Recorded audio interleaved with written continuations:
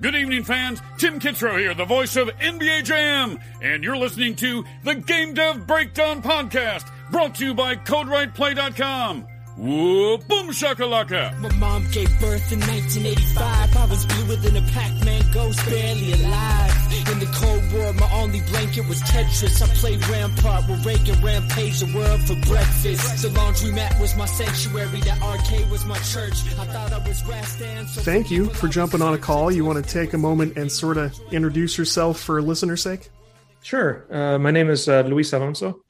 I've been a technical artist, all kinds of artists, like been an animator, a modeler, effects artist, all kinds of things for about 20 years in the AAA business, AAA video game industry.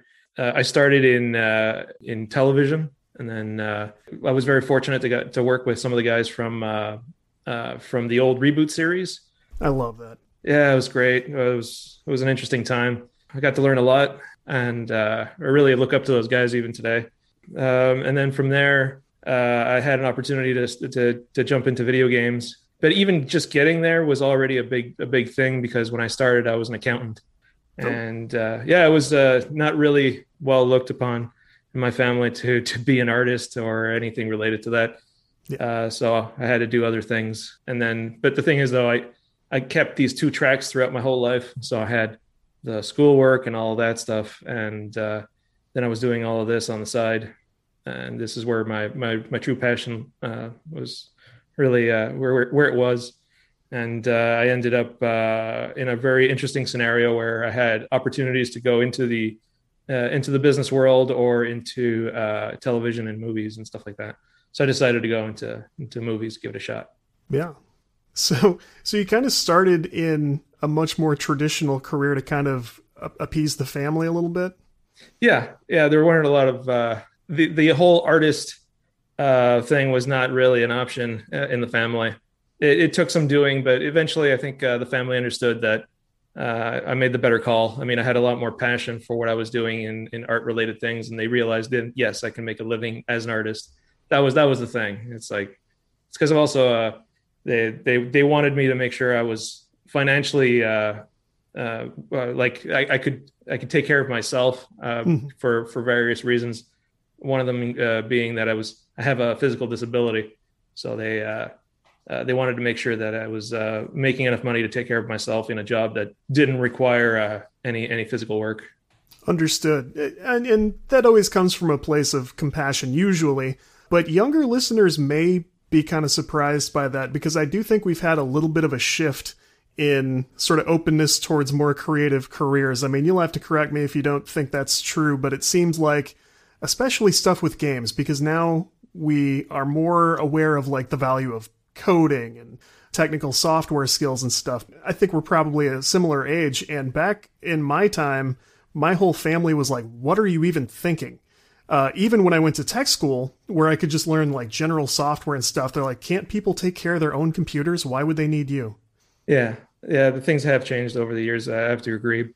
But I still think that families, to some extent, depending on the family, there's always this family pressure to do a certain type of job that they perceive is really is a good type of job. And I think that kind of mentality still exists on some level or another. It's just that I think we've started to accept that there's more to art than just jobs that can barely make ends meet. So there's that kind of perception has changed, and now artists are being seen as more of a stable type of job than it used to be. Yeah. So how does one get in with the team behind Reboot? So funny enough, at that point in time, I had created a pretty big demo, and the demo was all, like the stuff that I'd learned on my own. So I was self-taught, but it was years of self-taught while I was going to basically commerce classes and accounting and all that. At some point, I had a pretty beefy demo, and when I went to speak to the people at it was a company here in Montreal that was opening up for a television show, and the guys from Reboot were already there. They'd been brought in, including some people from DreamWorks and PDI, and what is now I think it's DreamWorks now. So all these guys were there and they saw the demo and they said, you know what, we've looked at a lot of demos from people that went to school and we like what we see here. And the fact that you're self-taught is actually a bonus. And so it was good enough for them to give me an opportunity. And I'll always be very grateful for that opportunity. Yeah, that's fantastic. And I mean, from there, you're credited with stuff like, Disney movie tie-ins and Hannah Montana, Cinderella, all those kind of intellectual properties, which is good work to be in if you're in games and at the right studio. So, I mean, how'd that go? Yeah, the early days was all, it was kids games for the most part. That's how I started.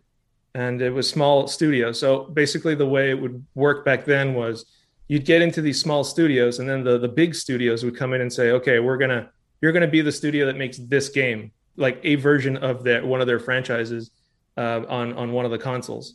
They would just put the name of the studio in the credits, not so much your name. But if you looked hard enough, you could find our names. In fact, with Disney, they were always hiding our names. But if you did a little detective work, you could find everything very clearly. LucasArts was also very good, like for when I was doing Thrillville and stuff like that. So the early days were a lot of these little games. We'd do them at the same time. We'd have like 3 games going on at the same time. You learn to be efficient when you're doing that kind of stuff. I did a lot of hard work during those years. I was doing a lot of all-nighters. It was rough. When we started getting good reviews for some of the games that we were making, it felt good. And there was a camaraderie that happened also along the way with a lot of amazing people, which I trust today infinitely. You can probably also shed some light on this for me because I come from more the coding and programming side. And so my stuff is all technical in nature. And it's an awesome bonus when I get to do anything relatively like creative. You're kind of coming at that from the other side. I mean, was it a hard transition to learn to, have that kind of efficiency in a studio environment when you did like certainly technical, but also very creative work? Yeah, in my case, it started with always needs that would pop up in a production. So all of a sudden there would be like this need for a rig, and no one knew how to do the rig. So I'd be like, I'll give it a shot, and then I'd learn stuff. And then I started liking that kind of thing. So every time there was like especially in the early days with TV, there was a lot of crazy shots, and I was actually looking forward to those crazy shots because it was just like a puzzle that you had to figure out. Because I did some coding in the past, like I did up to Calculus 2 and that kind of stuff, and then I still have my linear algebra at my disposal. So some of that stuff from the early days when I was in pure and applied science, and then even some of the commerce stuff like statistics, probability and statistics, that kind of came in handy for doing stuff like crowd simulations and things like that. You'd be surprised how the math you learn or the things you learn along the way can sometimes have a new life in another place. So like, for example, when I was working on like Thrillville, that little LucasArts game, we had like it's like a merry-go-round and you have like roller coasters. And I used calculus to calculate the tangent on certain rides for the little vehicles to follow along correctly. But then the next minute I'd be maybe modeling or skinning a character. You never know what you're going to be doing in video games. It's whatever the needs are at that moment. Yeah, and it's always kind of frustrating when you get to that point where I think most of us at some point said in a math class, like, I'm never going to use this. And we have to go like, oh, you were right, Yeah. So it's pretty cool, though, and it's a very good feeling to solve little tricky puzzles and situations like that. It's very satisfying, and that's why I think it's so great that we are shifting in a direction where we go, hey, kids, learn programming, and here's how you can use it for games and different applications, because it shows up loads of places, Yeah, I think that mentality is also shifting. It's no longer it's math or it's science. It's now just a tool like any other. That it's like programming, I think, is becoming more and more of just a fundamental tool that everybody's starting to get a hang of. Like in school, It seems like that's now a fundamental thing, whereas before it was more of a specialist thing. So somebody who knew how to do code was someone who had gone into school specifically to do that. And there were lots of people who had never touched a line of code in their life. But I was fortunate. Yeah. I think that's true. I think that's a nice philosophy. Everyone should have this basic tool set to apply to whatever else it is you want to do. And that doesn't bother me as somebody who went like, I want coding and programming to be my main thing. But I think it's great that we're going like, if you're going to run a restaurant, here's how you can use it. And if you're going to go into marketing, here's how you can use it. I think that's great. Yeah. Actually, even in accounting, I was using it. All the Excel sheets with the VB scripts and all that stuff. I was definitely using it there. And even the early days when I started, I was using math for stuff like, for example, we used to use Softimage. That's like a really old software. Like that's what Jurassic Park was built with. So the software was, back in the day, the hardware and the software were connected. So if you wanted to do modeling, you had to spend like $150,000 on this one machine that had the software, and that's all that hardware would do. And then little by little, it became like these independent machines. And at some point, we couldn't afford even particle systems, for example, because that was a separate thing. It wasn't part of the software. So by doing a little bit of coding, my own form of coding or expressions, and yeah, this is my cat. Unfortunately, no one can see that on the podcast, but yeah. Is that the celebrity star of your upcoming game? He will have a role, yes. Right now, the main character is our other cat, Domino. Got it. I just got her paw put in as the cursor just yesterday. I saw a tweet about trying to get the texture with her actual paw, and I thought, yeah. God help you. Actually, it's working. I got it up and running as of yesterday. Yeah, I was telling your wife, I guess I should make the connection that you are married to Michelle, who we had on the podcast previously. So if anybody hadn't made that connection yet, but cats came up, of course, during that chat also, and I said I grew up with cats, and I don't know that I could get a cat to cooperate with anything I've ever done. So you guys have a better bond than I seem to with my cats. Well, maybe I don't know. Like I can't do anything without this cat getting involved in some way. It's like I can't even go to the bathroom without him being at the door. So he's like, it's like Velcro. So especially for a podcast like this, it's like good luck getting him to not make some noise or be around. But it's part of the joy. And now I'm a parent, so it's a whole different, a different but similar set of problems. But so this is cool. You get to work in TV and film. You got to do kids games. Right up through, you are also credited in the Mass Effect series, which is extremely cool. Was that just like one more project, or was that a very different thing you got to do, or was it just, business as usual? I think it was business as usual, because at that point I'd been doing a lot of kids games for a while, and then at some point I started doing AAA. So the first one was like Need for Speed and stuff like that, and then Dead Space. Right. And I was very fortunate to work on some very well-known titles, even Thief, despite all the issues that were there. When I got to work, when I joined BioWare, it was an interesting era. It was right before the doctors had were leaving and all that. So it was really a golden era, let's say, of BioWare. And I got to see the production for Mass Effect 3 all the way to ship, and we were there for the expansions and all that stuff, which it was actually a lot of time, because the DLCs were quite sizable. One of them took like 8 or 9 months to do, actually.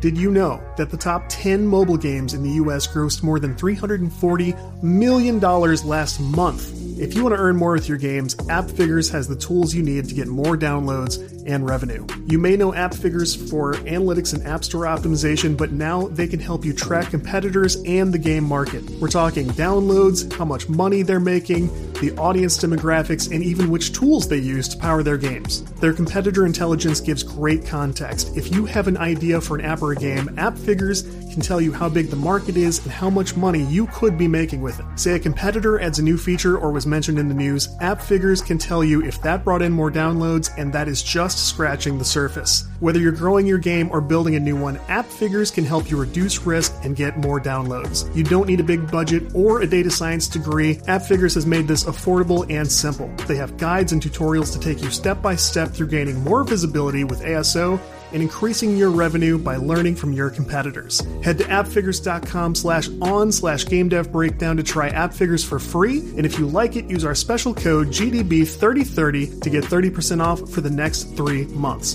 Big thanks to AppFigures for sponsoring the show.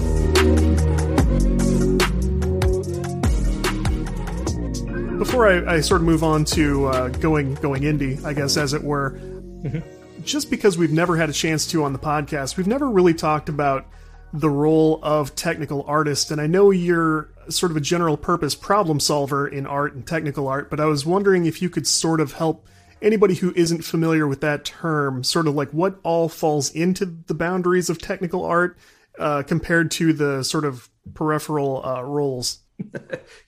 Sorry about that. That's okay.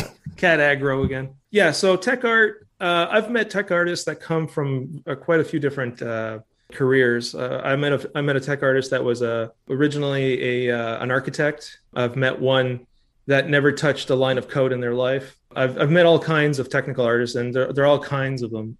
And that's actually one of the things that can be really nice, because if you, like, I've been in a position where I was like tech art lead type of thing on multiple projects. And it's kind of a fun thing to do where you're trying to create a team of tech artists that can cover a lot of ground. So you're trying to take all these complementary abilities from different people and put it together.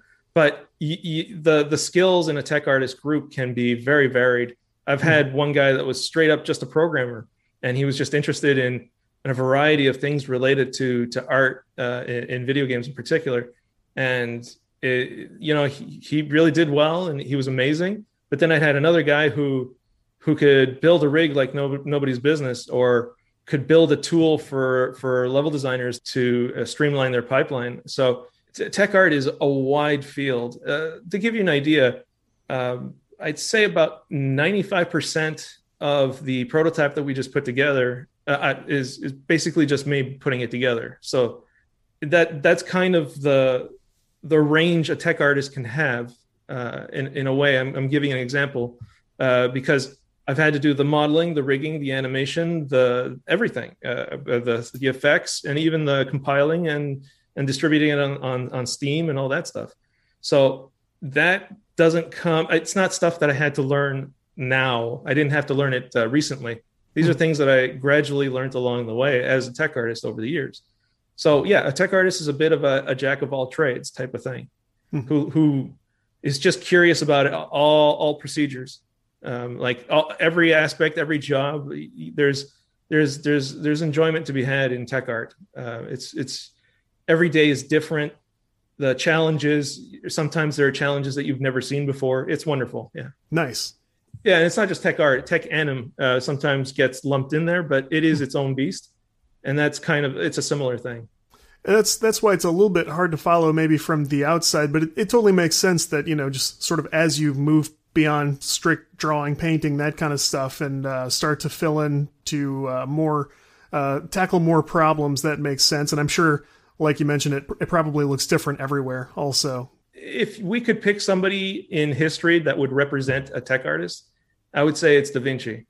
Nice. Like Da Vinci, like if you think about it, is he an artist or is he an inventor or a scientist? Like he's a bit of everything. He doesn't create these little niches and say, okay, I'm this. No, he was just curious and had all these great ideas, and he was creating wonderful murals and all kinds of interesting paintings. So he was all over the place. So he represents tech artists and tech animators everywhere. I love that example. I think that's a great explanation. What specifically sort of made you decide time to try indie development, or how was the progression to sort of moving on from AAA? Yeah, that one's a tough one to explain, but a lot of people look at the AAA industry and they think, oh wow, that game, I love that game, and I'd love to work on that game. And I was fortunate enough to be able to do that kind of thing where I said, oh, I was a big fan of the original Baldur's Gate games. So to actually meet some of the people who actually worked on it when I was at BioWare was a treat. I think one of my happiest moments in my life was when I went to it was a Thanksgiving dinner, and when I arrived at the door of the person who had invited us, I looked at his wife and I was like, it's as if I know her. Where do I know her from? And it was actually one of the portraits of one of the characters from Baldur's Gate. He had used his wife as a reference. Wow. It's like it was some pretty trippy stuff. I was very lucky to meet my heroes, but to make the transition from my end, it happened kind of naturally, because at some point you realize that in AAA there are certain personalities, and it can be tough sometimes, and there's a lot of burnout in our industry. From my case, it's that kind of craziness. There's a certain limit that you can take. I think you want to do something that could leave a mark also from your end. So by going indie, whatever work I do isn't being absorbed by someone else, type of thing. And it's not because I'm vain and I want to have my name in the spotlight. No, it's that it is a little bit frustrating, because sometimes you could be, working with super talented people. Like at BioWare, we had what the craziest team you've ever heard of. And most people don't even know that team was there. Like, for example, without going too much into detail because of the whole Andromeda thing, I left before pre-prod was done. But we had basically the art director for God of War working with us, a very well-known guy. He's a wonderful artist, and he was there with us. And we also had the animation director for at Naughty Dog, that was later became, we had tons of people who later became, really had some very interesting roles later down the road. And it was first-class talent from around the world. I don't think some of them got much of a, like they left early is the best way I can describe it. And it's difficult to talk about this because I don't want to, anybody that's listening to it, I don't want them to get scared about AAA and seeing that, there's this guy that's saying he worked with some of the best people out there and it was enough, like the experience was enough for him to leave, type of thing. Yeah. I don't want to give that impression either, but there is a moment where you go, I would like to work on my own thing. And if it fails or if it does well, that's on me. And I'd like to give that a try. I've done the AAA thing. And if I ever go back, it'll be because of somebody said, hey, come and join us. Or if maybe, the thing that I was working on didn't work out, there's always financial things that could happen. You never know. Mm-hmm. A lot of things could happen. So at the end of the day, I'm trying to move on from AAA because of those kind of scenarios. And also there's been some of the later places that I worked at were quite frankly toxic, and that I was getting tired of not being able to control those environments. So for example, one of the last places I worked at, there was a Me Too scenario. So, and it was, that person deserved the Me Too thing. It was really bad. So I can't control that when I'm working for a company. At the end of the day, but if I'm starting my own indie company, I can form it the way I think it should be formed, and it could hold the ideals that I hope what other companies would do too. So, anyways, that's basically the gist of why I decided to go indie. I'm trying to go indie as much as possible to be able to control those factors. Yeah, and obviously, I'm sorry to hear some of the later stuff that happened, but like you say, you train with all-stars and you get to do these incredible projects for other people, assemble this tool set, and it seems like there's a natural point where you go, what can I give with this now? And I feel like that's where I would end up too. I would say, now that I've, leveled up and leveled up and leveled up, now what am I capable of and how could I do it my way? So, I mean, that part makes a lot of sense to me.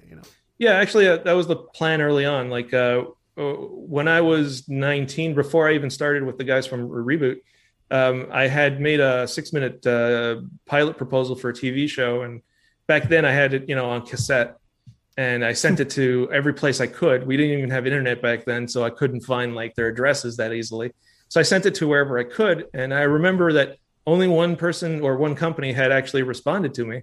And it was negative, but, and at that point in time, I was like, okay, I need to level up, like you said. So then I decided, all right, I'm going to go work now in this industry in some way or another. And I'm going to try to see what skills I can improve and also learn about this business. Unfortunately, it took me 20 years to get to that stage, but it was a good journey as well. So I don't think that's a bad thing either. Yeah. And I'm as happy for young people and new people to creative industries as I am disgusted that we grew up, like you said, pre-internet. We were getting started just as commercial internet was getting rolled out. And the first portfolio I tried to send out to studios, I mean, we didn't have YouTube. I couldn't just upload a video that would be hosted for me so I could send them a link and go, here, I made this thing. Random photo and video formats. You didn't know if they were going to be able to see it on the other end or if the email was going to get there in the first place. And now it's like, we're having pitch week. And if you have a great idea, it doesn't matter. Just come talk to us. I love that. And I also hate that. Yeah, it's a bit frustrating, right? It's like, wow, can we have that back then? The only thing I would say is if anybody's listening who just came out of school and started their own business, like if you're at a point where you're deciding, I would strongly suggest trying to work for a company first a little bit to get a good understanding of how, not necessarily how the business works, but at least like your skills. Make sure that like as good as you can be, you can always benefit from speaking to somebody else who's been doing it for longer than you. And there's value in that, and that can help you in the long run. But at the same time, if you have the guts to do it and make your own business straight out of school, that's wonderful. But that would probably be a harder road, I think, in the long run. It's like being an outdoor cat, and you might be awesome, and you're a great hunter, and you got many great qualities, but learning to be an indoor cat and play with others is a whole different thing, whole different skill set. And I agree. I think any sort of experience you can get before you strike out, that makes sense to me. I typically tell people, go indie and prove what you can do as a means of like building up a portfolio. If you want to jump into that industry, don't necessarily make a 10-year plan for it. It's a thing where if you do not find that you have any opportunities or any chances to sort of prove yourself, well, then at least we live in a world where you can just do it yourself. Of course, that doesn't always pay the bills, as you know, but it's a lot more opportunity than ever existed before. And that I am strictly grateful for. Like, that's great. Yeah, one of the other benefits that I have also is from spending 20 years in the industry is that now I've seen different companies of different sizes and different, different cataclysmic events that could almost destroy a company type of thing. And I've learned from those, and those are also valuable. And basically, that got paid by the company who hired me. They paid for that, and instead of you paying for it directly and learning how to deal with those scenarios, you let the company that you're working for basically pay for it. There's another way of looking at it too. Yeah. So these are experiences that are valuable on a number of levels. It's on the job training. You're navigating, professional events. These things happen at, while I haven't worked in the proper industry, I've gotten to do indie stuff. I've gotten to be a professional software developer, and I got to do that over a decade. And just like you say, you're on the clock and you're getting paid regardless of what's happening between 8 and 5 or, whenever you end up working for the day. Yeah. It's worth getting something for that trouble because, no career goes unscathed. You're going to go through some, very simple stuff, buyouts and, restructurings and layoffs and stuff. But yeah, you need to come away with something for what you will experience out there in the, just in the world, Yeah. Makes sense. Also there's people I've met along the way who like, if like we can get this off the ground, I'm going to start seeing if I can bring them in. These are people I trust. Right. And I know what their skill sets are. It's not like a gamble where I just looked at someone's CV and went, okay, let's hope they can be, be the person I need them to be for this job that I have. This is, like every, when you're starting in indie, I think every dollar counts, and you want to make sure that money's going to someone that you can trust. So in the case of like in my case right now, I'm looking at hopefully being able to have enough money to start bringing in some of those colleagues. Enjoy basketball, soccer, and all your favorite sports like never before at BetMGM. Sign up using bonus code CAPITAL, and your first wager is risk-free up to $1,000. Plus, when you register with BetMGM, you'll get instant access to a variety of parlay selection features, live betting options, player props, and daily boosted odds specials. Download the BetMGM app today or go to BetMGM.com and enter bonus code CAPITAL and place your first wager risk-free up to $1,000. Now you're winning with the king of sportsbooks. Visit BetMGM.com for terms and conditions. 21 years of age or older to wager. Washington, D.C. only. New customer offer. All promotions are subject to qualification and eligibility requirements. Rewards issued as non-withdrawable free bets or site credit. Free bets expire 7 days from issuance. Please gamble responsibly. Gambling problem? Call 1-800-522-4700. Enjoy basketball, soccer, and all your favorite sports like never before at BetMGM. Sign up using bonus code CAPITAL and your first wager is risk-free up to $1,000. Plus, when you register with BetMGM, you'll get instant access to a variety of parlay selection features, live betting options, player props, and daily boosted odds specials. Download the BetMGM app today or go to BetMGM.com and enter bonus code CAPITAL and place your first wager risk-free up to $1,000. Now you're winning with the king of sportsbooks. Visit BetMGM.com for terms and conditions. 21 years of age or older to wager. Washington, D.C. only. New customer offer. All promotions are subject to qualification and eligibility requirements. Rewards issued as non-withdrawable free bets or site credit. Free bets expire 7 days from issuance. Please gamble responsibly. Gambling problem? Call 1-800-522-4700. Yeah, and let's get into that. So, I mean, how old is the indie studio now? It's going to be almost a year that I started this. So it hasn't been around for long. Yeah. It's all pretty brand new, sort of maybe a little bit of a pandemic baby? Sort of, yeah. It happened during the pandemic, yeah. But I was already working on it before the pandemic in the sense of preparing for it. Yeah. Yeah. And everybody's sick of hearing me say it, but I love hearing from Canadian developers because it seems like you guys have more. Nothing's perfect, but you have more opportunities to sort of pitch for different funding and different things like that. And it just seems like a nice place. If you're in the right part of Canada, it seems like you're under a government that gets it, at least. Yeah, it depends on the size of the company. Also, like for example, here in Montreal in specific, there's a good place for companies like Ubisoft, for example, is mega corporation that gets subsidies per person. So let's say 40% of their salary is covered by the government type of thing. That's a huge amount of money that a company gets to save, right? Yeah. And that's just by opening up here. A small indie studio is not going to see really that money necessarily and get the benefits that come from that. However, we will see other things like, let's say the CMF, that's the Canadian Media Fund, for example. It's there but it's not the same. Like the Canadian Media Fund and the subsidies from, let's say, the Quebec government are two completely different things, even though they're coming from the government. But the CMF, for example, I've had it's a long story, but I've been having some trouble getting funding from them, some help anyways. And it seems like it fits a very thin sliver of a business model for it to work. So it's like you have to be at a specific point in time in your business to be able to really benefit from it. But there's less than people think there is, I think, because I've been looking for funding and there hasn't been really much coming from the government, really all that much. I'm right in assuming this is the first big project. I mean, yeah, this is the biggest thing for the company that for Recombobulator Games up until now. Yeah, I got to play through a prototype of the game, which is awesome, and I loved it.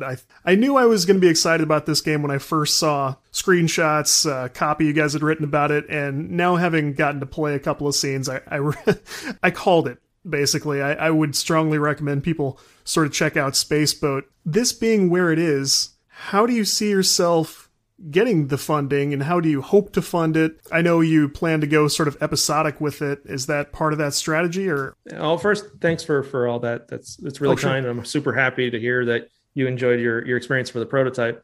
But yeah, the prototype is basically a way of showing, hey, we can make a game. We have the experience to be able to create a video game experience from A to Z. And even the frame rate should have been okay, I hope. Yeah, I hope your frame rate was fine. Yeah. On an average computer, it was running at 60 last I checked. So we're aiming for even having it on Switch. One of the benefits of having somebody that was always part of the performance and checking type of thing. So that kind of came in handy for this. The setup is episodic because it allows us to kind of create a budget and say, okay, we've we can use this amount of money to create this amount of time as an experience. And that way people don't have to make a big investment. Like, let's say we made a $60 game. If it was a $60 game, it's an investment that with somebody you've never heard of before. But if you're paying for a $20 game, you're taking a chance, you're getting to know them. And if you like it, then great. Then you're there for the next episode and it's all good. And at the same time, you're growing, the trust with the community of what you're building. So little by little, with each episode, it should be increasing in size as far as content goes, and as far as the number of people are buying. So it allows for easier growth to have it in smaller chunks. So that was definitely one of the choices that we made early on. It makes good sense. And is the prototype just generally available, or is that kind of like by invite only right now? Right now, it's the prototype it still has a couple of rough edges. Like for example, exiting is you just press escape. That's not going to fly, right? But so there's little things like that, or like the Xbox controller being the best way to play it right now. Although that's going to change soon enough, and you can use a mouse and keyboard with prompts and everything it'll auto detect what you're using, and you can even switch in the middle of what you're doing to another controller, and no problem. But the idea is all of these things it's much more than just nice to have. It's a thing that you kind of have to have for like the general public, because they're going to expect it. And if I gave them something like that has like escape for exit, they're not going to look at the game very favorably, possibly. Mm-hmm. But from your experience, you saw that it was a prototype, so you kind of forgot about those things. But when the Kickstarter campaign starts, I'll be making a version that has those things out of the way, and that way they can have the experience that you had with a couple of things that they're expecting for the at this point it'll be more of a vertical slice, although we'll call it a demo at that point, so it's easier for people to understand what it is. It's like an early demo. People will be able to actually jump in, have an expectation of some level of quality, and hopefully we'll be able to match that, and they'll be able to enjoy all the stuff that we put in there. Cool. Yeah, that makes sense. I mean, it's an increasingly demanding public, and that's, part of that comes from a good place. It's because we've just sort of generally pushed the standards of what you can expect forward. I mean, we have certain things that, like you said, good input recognition, and the best level of that is that automatic switching, where if you started with keyboard but you plugged a controller in and it picks that up, I'm impressed every time, and I'm bummed out when I don't see it, so yeah. That makes good sense. And I think people will be happy to see those things, because this is kind of good and bad, because you've set a very high bar in terms of like visual quality here. It's very well modeled and animated. It looks really cool. And so, yeah, I guess you're going to have to maintain that quality, that integrity has to stay consistent throughout this whole development, the coding, the events and everything. And it's quite a bar you've set for yourself, right? Well, I think it's all of these things from the get-go. I was trying to build everything so that I would avoid any issues with like certain types of bugs and so on, with the experience from the 20 years that I've been in the industry, and knowing that you don't just build it so that it looks good and that's it. That's like a dead end right away. You're going to be in so much trouble fixing it later.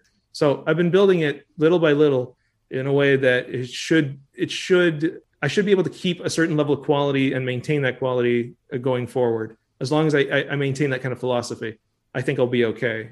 So for the modeling, that could be anywhere. Like sometimes it'll be, I've cheated a little bit with the modeling. So like in the sense that I didn't make like sometimes I'll go in with a full ZBrush thing and bake all my normal maps, and then do a lot of substance painting and all that stuff. And then in some other models, I'd be just like, I'll just model this a little bit like this, a little like that. It worked. This is a triangle, man. Yeah. Yeah, exactly. As long as it doesn't like stick out like a sore thumb, as long as it doesn't do that, I'm okay to put it in there, because it's like a placeholder plus, so it's okay. But the thing about placeholder plus is that it's functional. You've got stuff that's working already, and then you move on to something else, and you try to put your energy towards the thing that will give you the best quality improvement. I think you've got an excellent sense of where to sort of wow people. I mean, for God's sake, there's already a theme song with lyrics and everything that I've seen. And that's Michelle singing. Is it? I was wondering who that was. I mean, great work. That's awesome. Yeah. And shout out to Sam Shanley. He was on our Twitter, and I checked out his portfolio, and I saw that, you know, he had talent, and I was like, okay, let's try to commission some music for him. And he was great, and we were able to do a theme song with him and Michelle. And I was happy. I've got plans for that song. Right now, it's just there at the beginning of the game while it waits for you to press the button to start, but it'll be used for more things because it sets the theme for the game and it sets the mood. So if you listen to the lyrics, you'll realize that it's the satirical comedy type of thing that's going on in there already. Yeah. And it's well done on its own, but it's so perfect. It sets the tone just perfectly for the whole thing. And it took me back because I hate to admit this, like my wife and I have been touristy enough to go on a couple of cruises at this point. And there's no shame in that. Yeah. People who have done that in their lives know that it's extremely fun. It's a really cool experience. And also you kind of like low level hate yourself the whole time. I can't believe I'm this person who's doing this right now. And some of it is just how gaudy and silly everything around you is. And they lean into it. It's very funny. And so, you know, and then you've got things like Love Boat on, you know, the old school TV reruns and everything. And just that vibe is so funny and just so perfectly appropriate for this game. And this game kind of leans into that too. And I love that. I think that's very cool. Thanks. It took some doing to hit that vibe, and I'm glad it's coming through. To combine it with, you know, future, with sci-fi in general. Yeah. That had to come with certain creative challenges, right? Yeah, it did. But you also have to consider, like, one of the funny things about this it's a franchise, or hopefully a franchise someday. But I came up with this. Basically, I started this universe when I was 11. I was drawing comic books, and then I had my first 30-page comic book done at 11, and by 19, I'd created a number of things connected to this universe. So going back to this is kind of like a life's work for me. So it's not something that happened overnight. I've been working on this whole universe for quite a while. And one of the things that I wanted to make sure that remained was that kind of perspective from that time. So that's why, like, you know, the term retrofuturistic comes to mind, because retrofuturistic is kind of like, what did people in the past think that the future would look like? Yeah. Is the best way to describe it, right? Mm-hmm. So in a way, I have to think of what did I think the future was going to be when I was like 11 to 19, because those were the years where I created like this universe. So I'm trying to stay faithful to that style. And as a result, that's how this game got that kind of theme, or at least that setting, is because it's designed around what I was doing back then. And I feel like it really does maintain that, you know, childlike wonder is a silly phrase to use, but it does kind of maintain that perspective of like, anything's possible here, you know, in a fun way, in the character design, which is very funny, and sort of the Muppety influence, which Michelle even mentioned during our last chat. She said that you guys had looked at that as sort of an influence, and I think that comes through in the musical nature of it. I hope you lean into that too, because it's all very entertaining and pretty unique in recent offerings in games at this quality level. So I think that's going to be pretty cool. Oh, well, if all goes well, we might even have a little musical moment. Like we might have a little thing where everybody starts singing, which is rare in games. Like I can only think of one game, which is A Bard's Tale, where you actually have that. Oh yeah, that's true. Yeah, they had a little musical, but other games, I haven't seen it in any other game. And even in TV and movies these days, you don't really have that much going on for musicals. So it'd be nice that would be perfect for our universe. And hopefully we'll be able to actually pull that off. I feel like it's all on Seth MacFarlane's shoulders, because Family Guy still does it constantly. But you're right. True. Yeah, you're right. you don't see as much of that, and it does really add something. It's just so difficult to do. It's like, how do you get all the right technical people involved in a game, the artists, the animators, and everything, and then who wants to write some lyrics, and put together, recordings or commission music and stuff. So yeah, it's an investment. Right. And emotionally, just as much as financially, it's got to be a whole process. Yeah. So. Oh yeah, absolutely. That's why we're being very careful with that. So far we have a theme song, but a little bit later, I hope we can have our little musical, which will set a different, a slightly different feel for the universe. Yeah. And you guys do have a fantastically funny website going, and I haven't checked it lately, but I checked it before the last episode. I always point like my previous episodes are sitting behind me. I don't know why I do that. That's something you're seeing and the listeners aren't. But yeah, during the last chat, I had looked at the website, and not only were there funny haha jokes, but it was cool. I think that's where I saw some of the like sketches and stuff you had done gearing up for, way back when you were thinking about creating this universe and everything, and your sort of comic sketch days. I thought that was so cool to see, because clearly this has been with you forever and developing in your mind over time. Like, where else do you get a project like that where it's like, well, I've been casually thinking about this project for 20, 25 years, whatever it is. So you've sort of got an incredible amount of thought energy invested into this. It would be cool to kind of see this sort of project scale out into like not only other games, but I hope you guys do comics and everything else you can think of. Well, I hope you're right, because there's actually a lot of material to work with. Some of it might be just a few sketches here and there for an idea, but it all fits within that universe. I call it an omniverse because it's not the right term, but it's a universe where you can have everything that comes together and it's okay. Like you could probably have an anime character in there and it's fine. It fits. So there's all these different things that are from different stages of my life that were influenced by different things, and they all got kind of merged together. And quite frankly, there's a lot of material to pull from for this stuff. It's just a question of time and if we actually can pull off one of those ideas right. So right now I'm just trying to bring to life one of those sections of that universe in hopes that people can enjoy it. And then I can bring in all the other stuff little by little. And it's like, when I think about it, it's weird because it's my whole life, right? Like my entire life's been little bits and pieces being thrown in here. Yeah. So, and to be honest, there's another strange aspect of it, which is kind of like the personality. It's like throughout my entire career, I've been keeping this side kind of like hidden away or just not in the forefront. So there's a lot of people that don't even know I've ever done that. And I've worked with them for years. Right. So for some of them, this will be a bit of a surprise that I've been doing all this since I was a kid. So it's almost like another personality is finally emerging from some weird slumber. So and on a personal level, it's actually very, it's a weird thing where all like this other personality is coming back, but at the same time, I have my personality from working at all these places. And in a way, I'm taking all of these experiences that I've had at these AAA studios in particular, and I'm putting it into the game.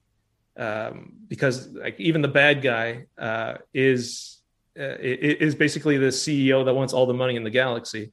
Yeah. And they'll stop at nothing to, like, they're there from the moment you step foot in this universe. Their effect will be felt by the player. So you probably already saw that, there's these little anecdotes that have parallels to real life, but they're never really direct references. They're not parodies. They're more satirical in nature. So like, for example, Dale is an easy one, right? He's a whale that has a premium pass. Yeah. It's like stuff like that, that the universe is composed of basically bits and pieces of things that I've witnessed along the way. Enjoy basketball, soccer, and all your favorite sports like never before at BetMGM. Sign up using bonus code CAPITAL and your first wager is risk-free up to $1,000. Plus, when you register with BetMGM, you'll get instant access to a variety of parlay selection features, live betting options, player props, and daily boosted odds specials. Download the BetMGM app today or go to BetMGM.com and enter bonus code CAPITAL and place your first wager risk-free up to $1,000. Now you're winning with the king of sportsbooks. Visit BetMGM.com for terms and conditions. 21 years of age or older to wager. Washington, D.C. only. New customer offer. All promotions are subject to qualification and eligibility requirements. Rewards issued as non-withdrawable free bets or site credit. Free bets expire 7 days from issuance. Please gamble responsibly. Gambling problem? Call 1-800-522-4700. The game is rich with commentary, is maybe the best way to put it without spoiling any of the very funny things that I think it's done just right, because it's usually clear what's being discussed without without making it dark or upsetting or discouraging or anything. It's just like having some fun with things in the real world that are less than fun about the stuff that we like. So it's sort of a fun way to sort of take a couple of swings at those things. So I'm looking forward to seeing more of that aspect of it too. I just hope that no one plays this and thinks it's a criticism per se. It's a satirical view on things. So it's always lighthearted. It's always never really a full out criticism. Mm-hmm. So like, for example, one of them that's like Pre-Order Earl. He has lots of regrets of pre-ordering stuff. He he doesn't get much out of the pre-orders anyways. So hopefully people will see that a little bit in themselves when they pre-order stuff. They'll say, yeah, that's kind of me. I loved that character specifically for a couple of reasons, which I won't ruin, but I loved the first interaction with him before you sort of run away and do something else. And just as sort of an afterthought, he goes, I got to stop pre-ordering things. That stopped me in my tracks. I laughed at that. Other than the career influence that this clearly has, when you're sort of relaxing and you're just sort of getting your mind off things, what are the kind of things that inspire you these days? These days, actually, I've been trying more indie games as much as I can, because I've seen a big upswing in quality, especially in indie games, and the creativity is definitely there. So there's been a lot of good stuff out there. But I've also been catching up with some of the other games that more mainstream. Like, for example, I was very fortunate enough to find a good Discord that could help me get a PS5. So I was able to play Demon's Souls. Yeah, I was very fortunate. Congrats. Look at this guy. Well, it's funny because I didn't have anything just recently. I mean, with a flood, it destroyed everything I owned. So I didn't have anything, right? So I was dying for a PS5 because I was like, I'm not buying another PS4. No. So I played Demon's Souls with the it's a remake, but it's beautiful. It works really well. The gameplay is like I remember it, and it was very faithful to the original. And then at the same time, I might be playing stuff like Children of Morta, or there's like on the Switch, there's just so much stuff going on, and I really enjoyed Animal Crossing recently. I spent a lot of time on it. Yeah, it's good stuff. There's a lot of I'm trying new things recently, thanks to indie. So it's been enjoyable. It's a whole new experience, frankly. That should have been the first thing out of my mouth on this call was, are you guys doing okay after the flood? I heard about that. It sounded like a complete nightmare. It was actually quite terrifying. I even have footage of it where at one moment I was just taking footage because I wanted to have a record of what was going on. And then I realized, no, my life is in danger. The water levels are about 4.5 feet high on the other side of this door. You're just looking through the little window of the door and you're like, that is a small lake on the other side of this door. Yeah. And the water is coming down pretty strongly. Like it's coming through the door with a lot of force. And then you completely switch modes to survival mode. And then there was a bit of a panic, but I managed to stay sane enough during that time and keep my brain together and turn off the power and everything before I left. And I got my cat with with as many things as I could. And I got out of there. And then I also thought it was over for Spaceboat, because my computer was hit hard by that amount of water. And when it's happening, you have no idea how high the water is going to go. So at first I thought it's going to just flood the floor and I'll be okay. But eventually I realized, no, computer scrap. There's it got hit. It got swallowed. And it's fortunate we were able to recover some of the data that was on it, and also there was still some things on the cloud. But then there's all this other stuff that you don't think about much, which is like you just lost everything. Like there is not a single thing that you can really say, oh, I've got that sofa and it's fine now. I've got it covered. No, it's gone. You have to start over from scratch at just about everything. So yeah, we're doing okay now. I'm in a temporary place right now, but the construction's it's tough during COVID because they just don't have the materials to be able to build. So my little place is still without even walls in the inside. It's like bare walls. It was all destroyed. That is just, man. Oh yeah, it was brutal. Hopefully most people never experienced that, but it was just wild to sort of follow that story with you guys. So glad things are sort of coming back together. On a lighter note, where are you guys at with development? When do you think Kickstarter will start? What's anything you see on the horizon? Well, for the next month and a little bit, we plan on putting clearing up some of the things that were like temporary for the prototype. Mm-hmm. So that we can put it as a Kickstarter a gift type of thing, so people can get to see the game a bit more. And I want to add a little cinematic with a character, like our main character, more fleshed out, more like you get to know the main character a little bit more. I felt like that was one of the things that were missing from the prototype. It's like you just thrown in right away, and you got to go do your mission type of thing.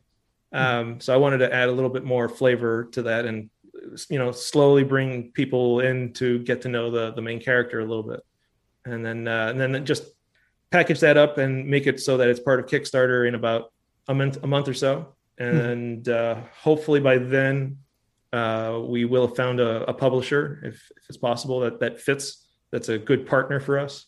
And with a little luck that'll happen. I hope. If not, well, we'll do the Kickstarter anyways. And maybe with that, the publisher scenario might be easier. Yeah, I mean, I always tell people, hopefully the right publisher is around and, the timing is right. And if not, probably bullet dodged. I don't, it could be. There's nothing wrong with going that route, but there's also nothing wrong with working around it. So hopefully just the right thing happens, whatever that turns out to be for you guys. So, let people know where they can find everything online and sort of follow your work.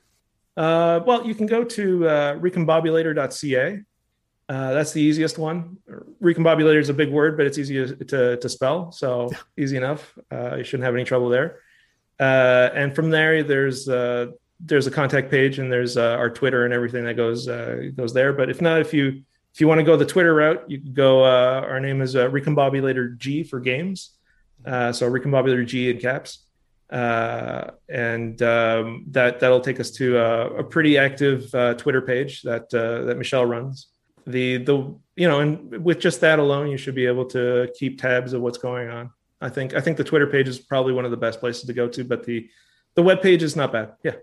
Very cool. So, and check out the humor on the website, which is also very worthwhile.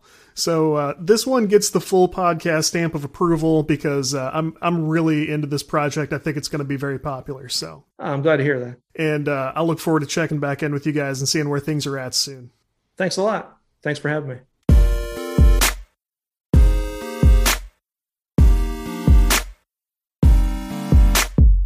If you enjoyed the Game Dev Breakdown podcast, please subscribe on the platform of your choosing. Hit that follow button on Spotify, subscribe on Apple, you get the idea. We have show notes at CodeWritePlay.com. We are all over social media, but especially on Twitter, where we are Game Dev Pod, CodeWritePlay, and me, Mechatodzilla, 1D, 2 Ls. Get in touch. Love hearing from you guys about feedback, topics, questions, articles you saw. It doesn't matter. I hear from people about all kinds of stuff, and I enjoy it all. That's the reason we do it. For Game Dev Breakdown and Code Write Play, this is Todd Mitchell here saying hang in there, work hard, and we will talk to you next week.